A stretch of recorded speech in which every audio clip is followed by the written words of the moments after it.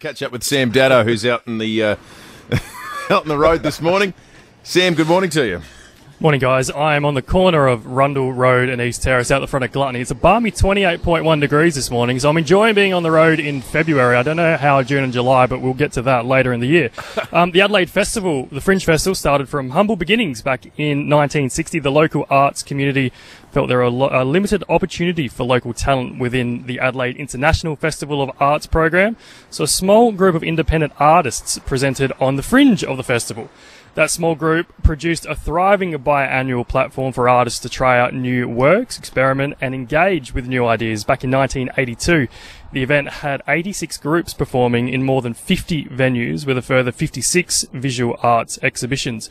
In 1988, international artists were allowed to join in the biannual festival, but finally in 2007, the Adelaide Fringe became an annual event, ending 4 decades of running side by side with Adelaide's festival's biannual format. By 2017, we had grown into the biggest arts festival in the Southern Hemisphere and the second largest fringe in the world. The 60th anniversary of the Fringe was celebrated back in 2020. There were more than 6,700 artists and 1,200 shows. More than 700,000 tickets were sold last year, and no doubt they're hoping to smash that record this year. The festival is doing shows right across the state, from Whyalla to Naracoorte. Now, Gluttony, which is the one I'm out the front of right now, was established as a fringe venue back in 2011 with only 3 performing spaces, but this year will house 160 fringe acts, as well as a dining precinct, and of course the Garden of Unearthly Delights. The garden began back just with 1 Spiegel tent in the year 2000, but we all know what the garden has grown and become today. Now, moments ago, guys, I caught up with Paul. He was on his bike riding into the city, and I asked him for his views on the fringe. I don't go. Fringe is something that just doesn't appeal to me, to be honest. And even living in the area, it's just the same thing every year. It gets a bit tiring. So, it's just not my thing. But, other people enjoy it. That's fine. But, yeah, it's just not for me. Are you one who uses the parklands often, or...? Well, yeah, I actually go through the parklands a lot when it's actually free. It tends to be not free more so than free these days. There's always something happening. Like last year, there seemed to be something on almost all the time. But, like I said, it's not for me. It doesn't appeal to me, but it doesn't mean that other people don't enjoy it. Well, you might have found the one person in Adelaide who's not into it, Sam. It's become a mass event. And you mentioned the Garden of Unearthly Delights. So it's turning 21, and they're having a free event tonight where you can rock up there and just enjoy it. So if people want to get down there and get in for nothing, I think the good thing about the Garden of Unearthly Delights is you can actually go there with no plan. Like, you don't need a ticket or anything. You just rock up. Yeah, you can just enjoy the atmosphere. Around. You don't actually be going to a show. Thank you, Sam Datto out on the road. I enjoyed the bit of history that I actually don't think we reflect on enough. I reckon it's a great example of how you can't out-predict the free market and democracy.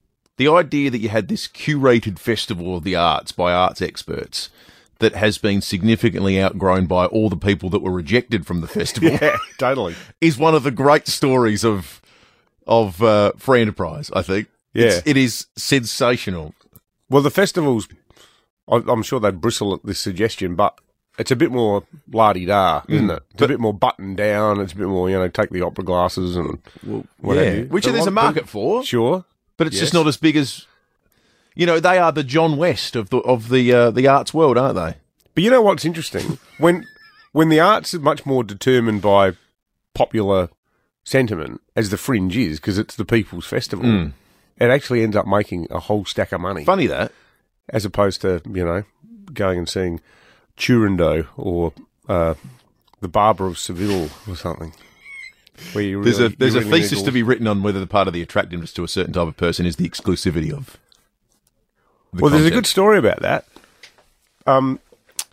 Umberto Eco, the Italian author who wrote The Name of the Rose, which was a massive mega hit as a film, and the book itself was, I reckon a lot of our listeners would have a copy of The Name of the Rose. He was in this private writers' club with all these Italian intellectuals who'd write really challenging pieces of work for each other's amusement, and they'd write for journals and stuff like this. And one day Umberto rocked up and goes, I've written this novel called The Name of the Rose. They went, get out. He got excommunicated by his intellectual mates because he made the fatal error of becoming really popular by writing a very accessible and engaging book. It's a story of human nature a bit. The Fringe kicks off tomorrow night and will run through till the 19th of March. It isn't for everyone, but as Paul from Pennington says, I don't go to the Fringe. In fact, the only good thing about it is that we know that footy's only 2 weeks away.